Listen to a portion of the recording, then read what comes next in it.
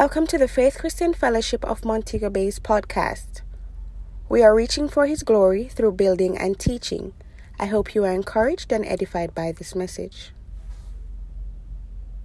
The doctrine of eternal states.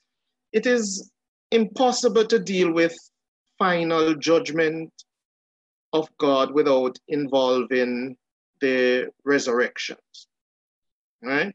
And without taking anything away from resurrection, from the awesomeness of resurrection.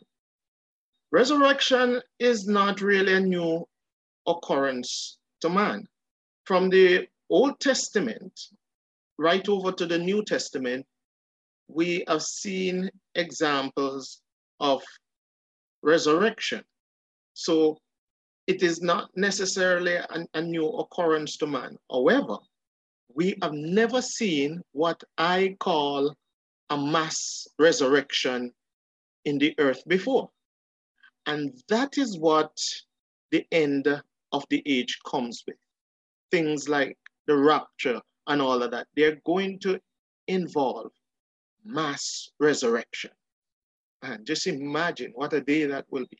And the scripture says in 1 Thessalonians 4, verse 16 and 17, that the Lord himself will descend from heaven with a shout, with the voice of the archangel and the trump of God.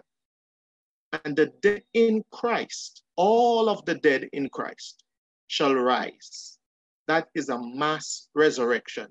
And simultaneously with that, at the very same time, parallel to that, is that those who are alive and remain will be caught up together with those who are raised from the dead to meet the Lord in the air. Now, for those of us who are alive and remain to be caught up, it means that we're going to have to be transformed. So all of that is taking place almost simultaneously, where man that is still living on earth would be changed from mortal to immortality, while dead are being raised, and only God could do it that way, that we will be caught up together to meet the Lord in the air.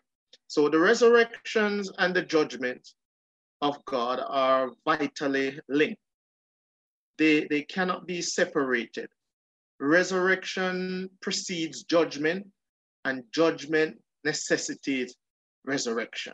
So both of them work together, and it is important that we remember that. The principles of the doctrines of the Christian faith involve the resurrection of the dead, of course, and eternal judgment. So scriptures like Hebrews 9:27 that talks about it is appointed unto man once to die, but after death comes the judgment. Scriptures like Revelation chapter 20, verse 1 through 15 that speaks to the great white throne judgment. Oh, John said, I saw the dead, small and great, stand before God and all of that. Scriptures like Hebrews 6 and Acts 17, all of these scriptures deal with resurrection and then great white throne judgment. So as I said before, resurrection precedes judgment, and judgment necessitates resurrection. So judgment and resurrection are inseparable. We have to see them always vitally linked. So both Old and New Testaments speak of two resurrections when it comes to the whole race of mankind. And by two resurrection, I mean there will be a resurrection for the righteous, and there will be a resurrection for those who don't know the Lord. All right? So if we go back to that scripture that I quoted earlier in 1 Thessalonians 4, verses 16 and 17, it says, the Lord himself shall descend from heaven with a shout, with the voice of the archangel and the trump of God. Then it goes on to say, the dead in Christ shall rise first. So that resurrection inside of that has to do with the rapture there is talking about the dead in Christ. It is not all people who have been dead are going to rise at that moment. It is the dead in that shall rise. And there will be another resurrection of those who don't know the Lord so that they can face the judgment. In fact, in Revelations, the book of Revelation tells us that these resurrections, that's the resurrection of the righteous and the resurrection of those who don't know God, are actually 1,000 years apart. See, it pays to serve the Lord. These resurrections are 1,000 years apart.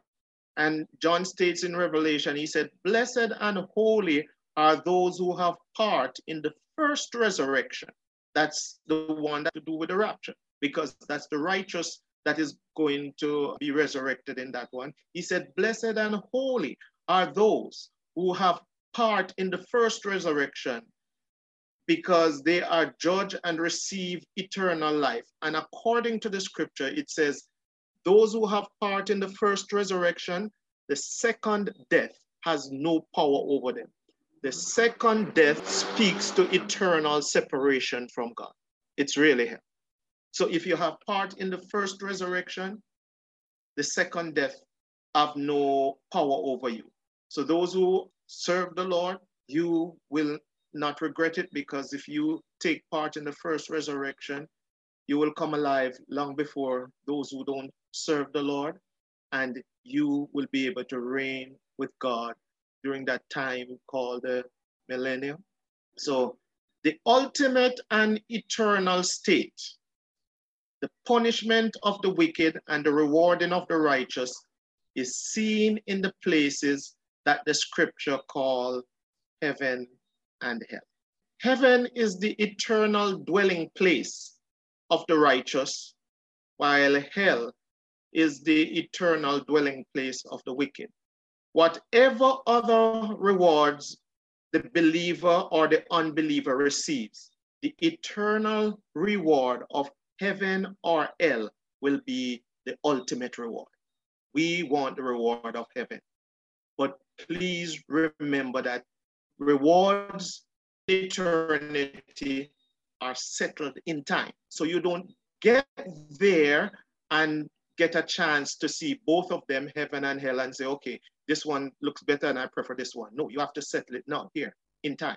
So I want to take a few moments to provide an outline of what the scripture teaches about these two places that speaks to the eternity of man, heaven and hell. You see, many times people want to believe in heaven, but believe that there is no hell. But that is really inconsistent to have one without the other in the case of sin and righteousness. And we will prove that as we press on. One of the things that you would realize even as we go through is that, and I want to make this point here, that sometimes heaven is used as a general term to describe different dimensions of what the word is speaking to. And the hell is also used the same way to describe different dimensions of what it really means. So both words are used in general sense sometimes, but for the most part, they are actually specifically speaking to the different aspects in the Bible. So let's deal with heaven first, because if we only get the chance to deal with one, it have to be heaven. We will talk about both of them tonight, but heaven is what we want to really keep before you. Heaven is what we want to spend even a little bit more time on, because we have learned over time that you keep before people what you want them to follow. We want you to follow heaven, not hell. So we want to put the emphasis on heaven. Heaven is the dwelling place of the redeemed. Heaven is the dwelling place of God and the elect angels. It is the everlasting home of the redeemed of all mankind. And The Hebrew word shamayin, Shamayin, is translated heaven. The Greek word ouranoi, that's Ouranoi, is also translated heavens. Both words, both the Hebrew and the Greek word, translated heavens. And I want you to make a note of that. It is heavens with the S, plural. It is not just heaven. And I find it interesting that both words, both the Hebrew word and the Greek word, are both translated heavens. Or in the case of the Greek word, it also means skies. Now, heaven is an actual place. It is not a pie in the sky idea. It is not something that is way off in our thoughts or anything like that. It is an actual place. In fact, I want to read a scripture out of Genesis chapter 2, verse 1, that speaks to that, just to ensure that, we keep a scripture before you as it relates to some of the critical aspects of what we're talking about. It says, thus the heavens. Now, interesting again, you see that word heaven is pluralized here. Thus the heavens and the earth were finished, and all the host of them. All right? Heaven is an actual place. Heaven is spoken of in the scripture as God's dwelling place. You'll find that in scriptures like Hebrews 1, verse 10, and in Zechariah 12, verse 1, and throughout the Chronicles, you'll find that. The heavens were created by the Lord God. Right? So they didn't just come into space. It's not an idea of the Big Bang theory. They were created. The heavens were created by the Lord God. So the scripture teaches that there are three dimensions of heaven. And these three dimensions, or three heavens as they call them sometimes, are the reality of the shadow cast on earth in the three places of the tabernacle of Moses and the temple of Solomon. In other words, the temple of Solomon and the tabernacle of Moses have three main divisions. You have the most holy place, or the Holy of Holies, as some people would say. You have the holy place, and you have the outer courts. And these three dimensions were modeled off the heaven. When you look at the scriptures carefully, they were modeled off the heavens. And Revelation chapter 11, Hebrews chapter 8 will speak further to that particular situation. Now, we're going to take a moment now to look at the third heaven. Remember, I said there are three dimensions of heaven, and we're going to start with the third heaven. Remember, Paul shared one time in one of his epistles how he was caught up into the third heaven and heard unspeakable words. He was just mystified and awed by that particular experience. He couldn't even quite explain it because it was such an experience. At the Mount of Transfiguration, the disciples that were with Jesus got a glimpse, a taste of it. It wasn't the third heaven in its fullness, but they got a snip of it, and they were also awed. The third heaven, or what is called the immediate presence of God, is the same place that is really called paradise. As I said before, sometimes these words are used in a general sense to speak to the whole of the dimensions of heaven, but there are other places that they're very specific to particular areas. So the third heaven, or the immediate presence of God, is called also called paradise. It is heaven's holiest of all, or this would be considered the most holy place. So the tabernacle of Moses or the temple of Solomon would have had in it the most holy place or the holy of holies. That would be modeled from the third heaven, the most holy place, the holy of holies. It is the very throne room of the eternal Godhead. And remember, we spoke to it is the very throne room of the eternal Godhead and the place of the brightness of God's glory. It is the original of all that has ever been shadowed forth on earth in the tabernacle of Moses and the temple of Solomon.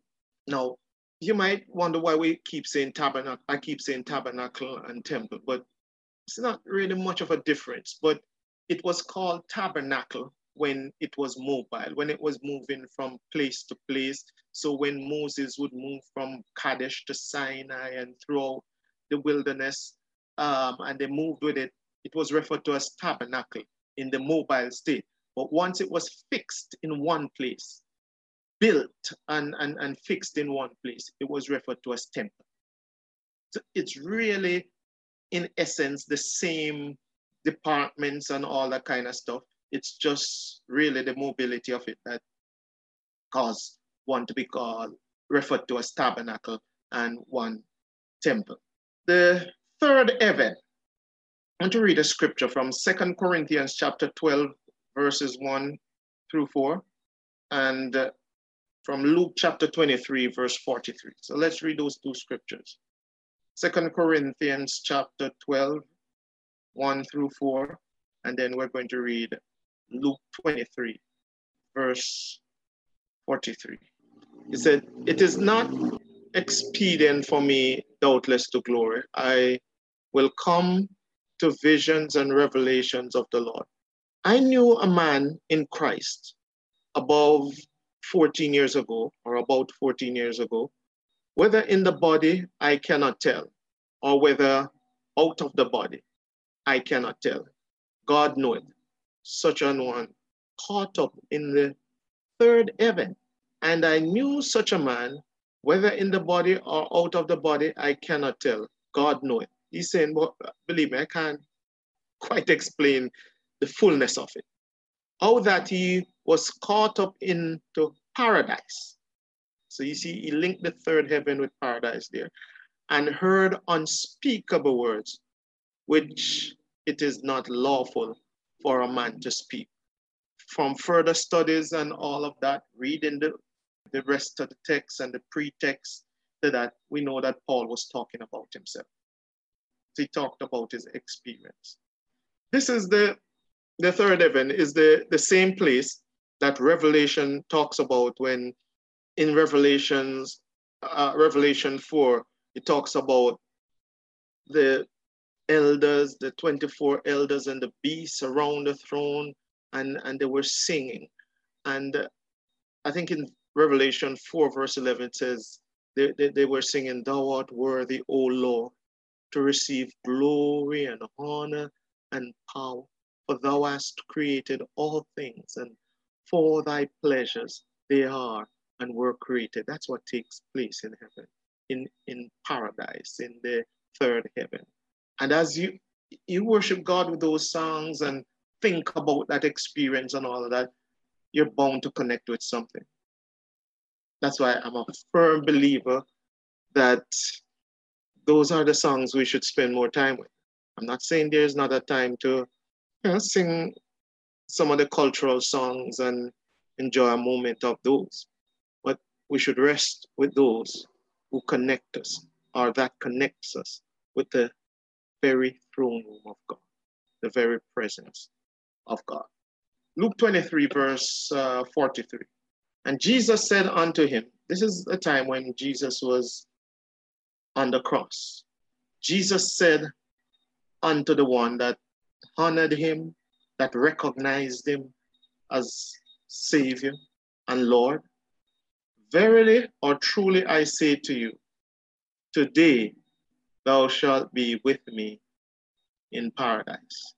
He simply acknowledged Jesus as Lord, King. Jesus said, you're going to be with me in paradise. As I said before, heaven itself is the presence of God. Heaven speaks to God's dwelling place, talking about the third heaven now. It is also the heaven of heavens, and it is the very throne room of God. Let's take a look at the second heaven. This is the central, considered to be the central one, the central heaven. And when I say central, that means it is between the other two, right? It is also known as it corresponds with the holy place of the earthly tabernacle of Moses. So the third heaven corresponds with the most holy place. The second heaven corresponds with the holy place of the earthly tabernacle of Moses, or the temple of Solomon. It is the heaven that has in it the untold billion of planets, galaxies, Milky Way, all that kind of stuff that speaks to the second heaven, the star worlds and the sun moving according to their God will orbits in various glories. And I'm saying to you that that particular heaven has so many facets to it. The expanse of it is of such that man knows that it exists, but cannot explore it. Because as I said, and man has discovered this, it has untold billions of planets. Now, you think about the planet Earth. We really can't exhaust planet Earth, but we're talking about a heaven now that has billions of planets. It is these planets that really causes man in his research to understand that many times that there is something beyond us that we have to admit can only happen, is only possible by a higher power. And there's scriptures like Isaiah 50 verses 3, 51 verses 6, Isaiah 13 verses 13 that speaks to this second heaven that we're talking about. And in fact, let's take a look at one of these scriptures. Let's look at Isaiah 13 verse 13. Isaiah 13, and we're going to read verse number 13. It says, therefore, I will shake the heavens, and the earth shall remove out of her place in the wrath of the Lord of hosts, and in the day of his fierce anger. So if you remember carefully, John said one time in Revelation, I saw a new heaven and a new earth. For the first heaven and the first earth were passed away, and there was no more sea. And while that has direct relation to the first heaven, it is also linked to the second heaven. Because in that same Revelation, not too far from that particular place, in Revelation 21, we will read how the stars from heaven shall fall. The sun will not give her light anymore. It will become black. And remember that the sun and all that kind of stuff is involved in these heavens. And they're the ones that are going to not give light so that the earth can function in the way it usually functions. And that is why men will have a very torrid time living on earth. The Bible says men will run to the rock and say, fall on us and kill us. And the rock will run from it. We don't want to be here in that time because that particular time period is speaking to the time of the Great Tribulation. The church, according to the teachings of the scripture, we expect the church to be raptured before that time. In fact, we believe, according to the teaching of the scripture, that the church will be raptured before the Great Tribulation. Let's look at the first heaven. Take a look at the first heaven. The first heaven, from man's point of view, is what we call the atmospheric heaven. It is the heaven immediately above and surrounding the planet Earth. It is the atmospheric heaven that man depends on for breath, sustenance, and earth production by wind, sun, and rain. It corresponds to the outer court of the tabernacle of Moses and, of course, the temple of Solomon. So while the third heaven corresponds to the Holy of Holies, the second heaven corresponds to the holy place, the first heaven corresponds to the outer court, all right? This heaven, as I said before, will be followed by a new heaven and a new earth. In fact, I want to read that in Revelations chapter 21. Read a little bit about that in Revelations chapter 21. How this heaven will be followed by a new heaven and a new earth. Because sometimes when we read that, we probably think about the general heaven, or we think about how is the third heaven going to be replaced. That's not what it is really saying at all. In verse 1 of Revelation 21, John said, I saw a new heaven and a new earth. For the first heaven and the first earth were passed away. So that is speaking to this first heaven that we're speaking to. The first heaven and the first earth were passed away, and there was no more sea. Now that is interesting because theologians believe that the no more sea means that there will be no more boundaries between the heavens, so to speak. Those boundaries, what the sea create as boundaries now, will be no more. So the expanse of the first heaven, and certainly the second heaven, will be to the inheritance of man.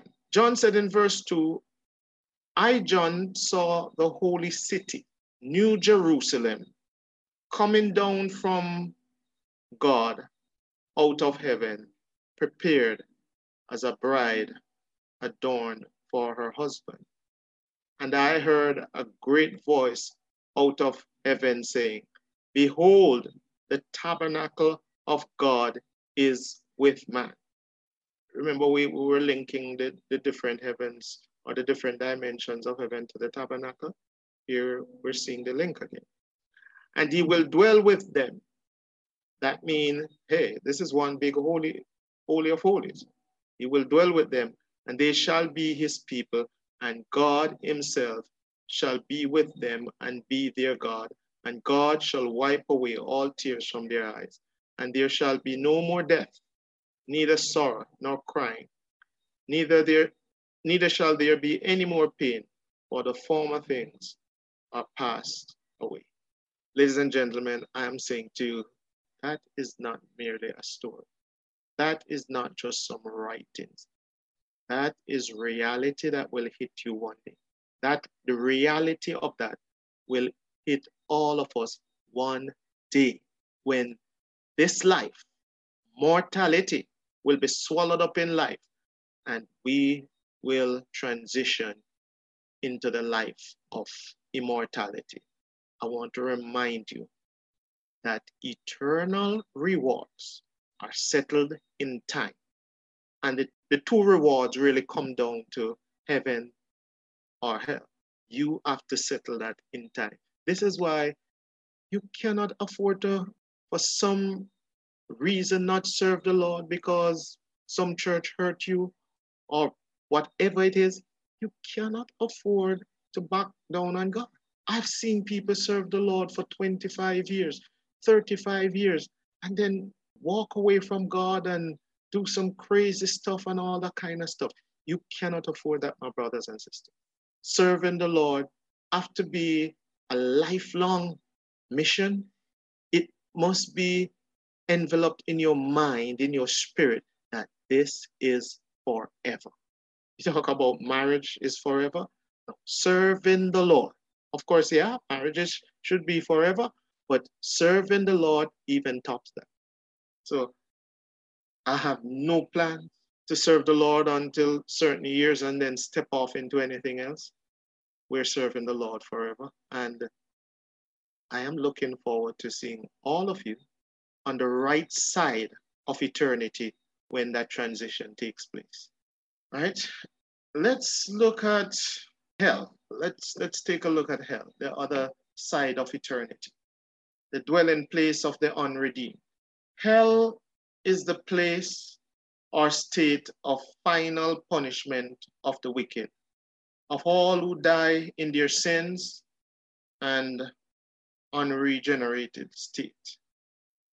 You might say, well, Pastor, I'm not wicked. I really reach out to people and all of that.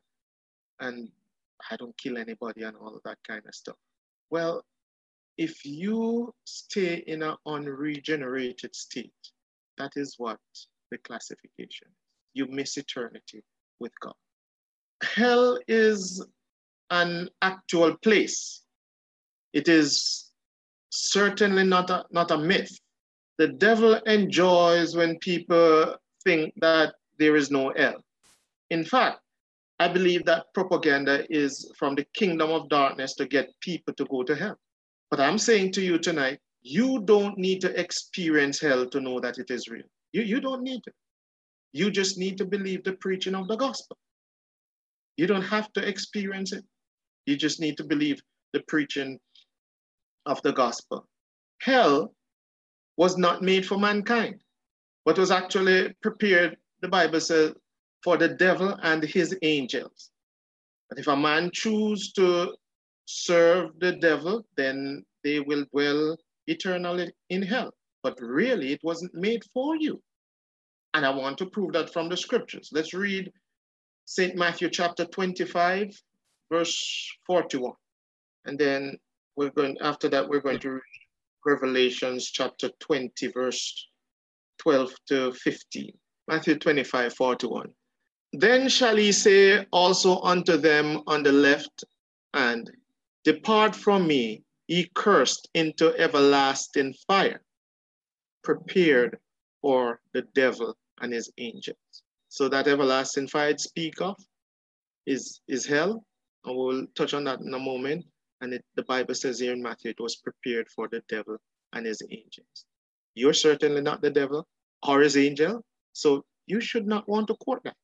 Let's read Revelations chapter 20 and read from verse 12 down to verse 15. So you cannot declare that you're fearfully and wonderfully made and then go to a place for the devil and his angels. Doesn't work at all. We have to ensure that we fix that. Verse 12, and we're going to read down to verse 15. John said, I saw the dead, small and great, stand before God. This is after both resurrections take place, the resurrection of the righteous and the resurrection of the wicked. He said, I saw the dead, small and great, stand before God. And the books were open, and another book was open, which is the book of life. And the dead were judged out of those things which were written in the books, according to their works, according to their works. Remember now, the works would be speaking about time, in time. So they were judged according to what they did in time, according to their works. And the sea gave up the dead which were in it, and death and hell delivered up the dead which were in them, and they were judged every man according to their works. Works is speaking about in time because there ain't no work to be done after you die. And death and hell were cast into the lake of fire. This is the second death. Death and hell were cast into, put it this way, the bigger hell, the lake of fire. And this is the second death. Remember, we said earlier, the Bible says those who have part in the first resurrection, the second death has no power over them. Verse 15, and whosoever was not found written in the book of life was cast into the lake of fire. You make sure you are found written. Your name must be written in there. Our labor cannot be in vain in the Lord. Your name must be found in the book of life. Otherwise, this Bible study session will play over every second in hell, and the torment would even be greater. But you are not going to experience that, so we're not even going down that road. Your name will be in the book of life. I look forward to seeing you on the right side of eternity when we transition. We're looking forward to that. I remember preaching about the great white throne judgment at a open air meeting over in Adelphi. I don't really consider myself an open air speaker, preacher, so to speak, but there are the occasions when those assignments arise and you have to respond. But I preach on the great white throne judgment. And, you know, that devil was trying to lie to me throughout that whole message that nobody is going to respond. You try to play those tricks in your mind sometime, you know.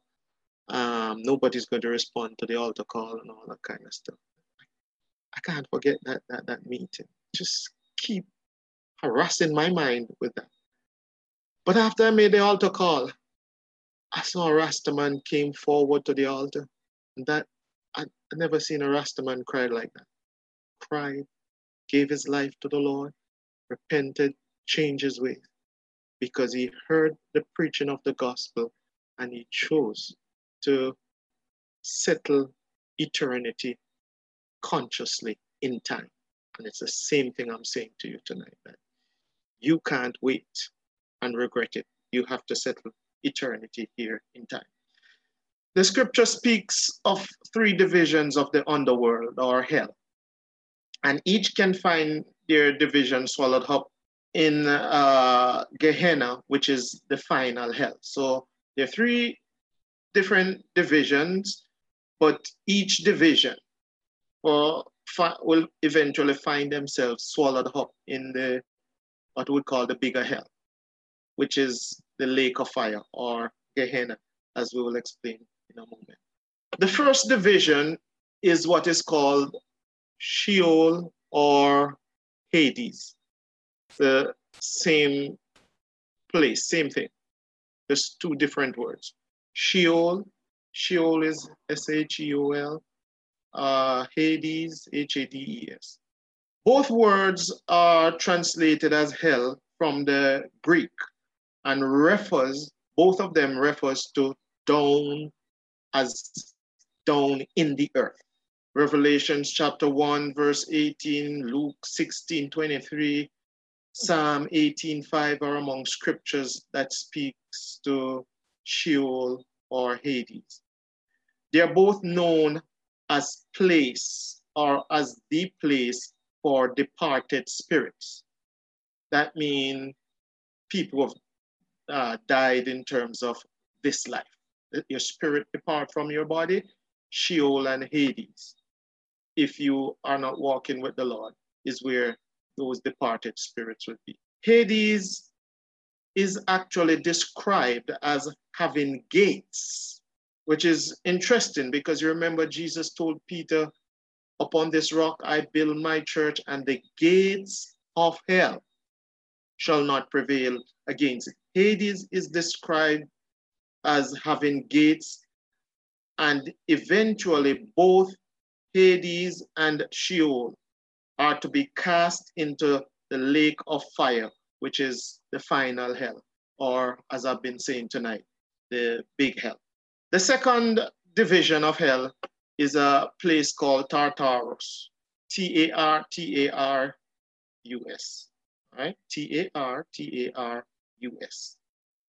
It is another Greek word translated hell, and is said to be a prison or jail, mainly for angelic beings that have sinned. It is also described as down in the earth, and is a place of darkness where these angels are held until the great white throne judgment. And I want to actually read a scripture as it relates to that. Another reference is 1 Corinthians 6, verse 3. But I want to read 2 Peter chapter 2, verse 4, just to back up what I just said from the scripture. 2 Peter chapter 2 to verse 4. It says, "For if God spared not the angels that sinned, but cast them down to hell." Remember, we said that the word mean down, talking about down in the earth. God spared not the angels that sinned, but cast them down to hell and delivered them into chains of darkness to be reserved unto judgment, unto the great white throne judgment. So that's Tartarus. Then the third division of hell is a place called the abyss, Abyss. The third division in the lower down departments of earth is called the abyss. Again, this word speaks to the lower down parts of the earth. It is also referred to as the deep or the bottomless pit. It is translated various ways in both the Old and New Testament. And again, I want to reiterate the point that it speaks to down in the earth. So Sheol or Hades speaks to down in the earth. That's the first division that we'll look at. And remember, I said that Hades is described as having gates. So it's like the gateway into the other two departments, into the abyss and into Tartarus. So once you go through that gate, Hades, there's no point of return. And we're seeing here that according to what is said of the abyss is the deep or bottomless pit. So Hades would be a gateway to go to the abyss. And so the word of God doesn't miss. And we have some scripture references. We're not going to read them tonight, but if you want, you can read them in your time. Ephesians chapter 4, verse 9. We can look at Psalm 63, verse 9. There's Isaiah 44, 23. There is Psalm 88, verse 6.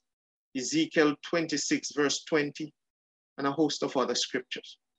But as I said, the word abyss is translated various ways in both the whole Old or New Testament, the Old and New Testament. Careful studies will tell you exactly what it is saying at the different places that it is translated. As we close our session tonight on the doctrine of eternal states, for the umpteenth time, I want to admonish you, I want to challenge you, I want to encourage you, I want to beg you to ensure that when we transition from this life, whether it be through death or at the time of the rapture, whichever way the transition takes place, you must make sure that we all meet on the right side of eternity. We thank you so much for joining us today. God bless you and have a great day. You may contact us by email at fcfmontegobay@gmail.com or follow us on Instagram at FCF Mobay and on Facebook at FCF Montego Bay.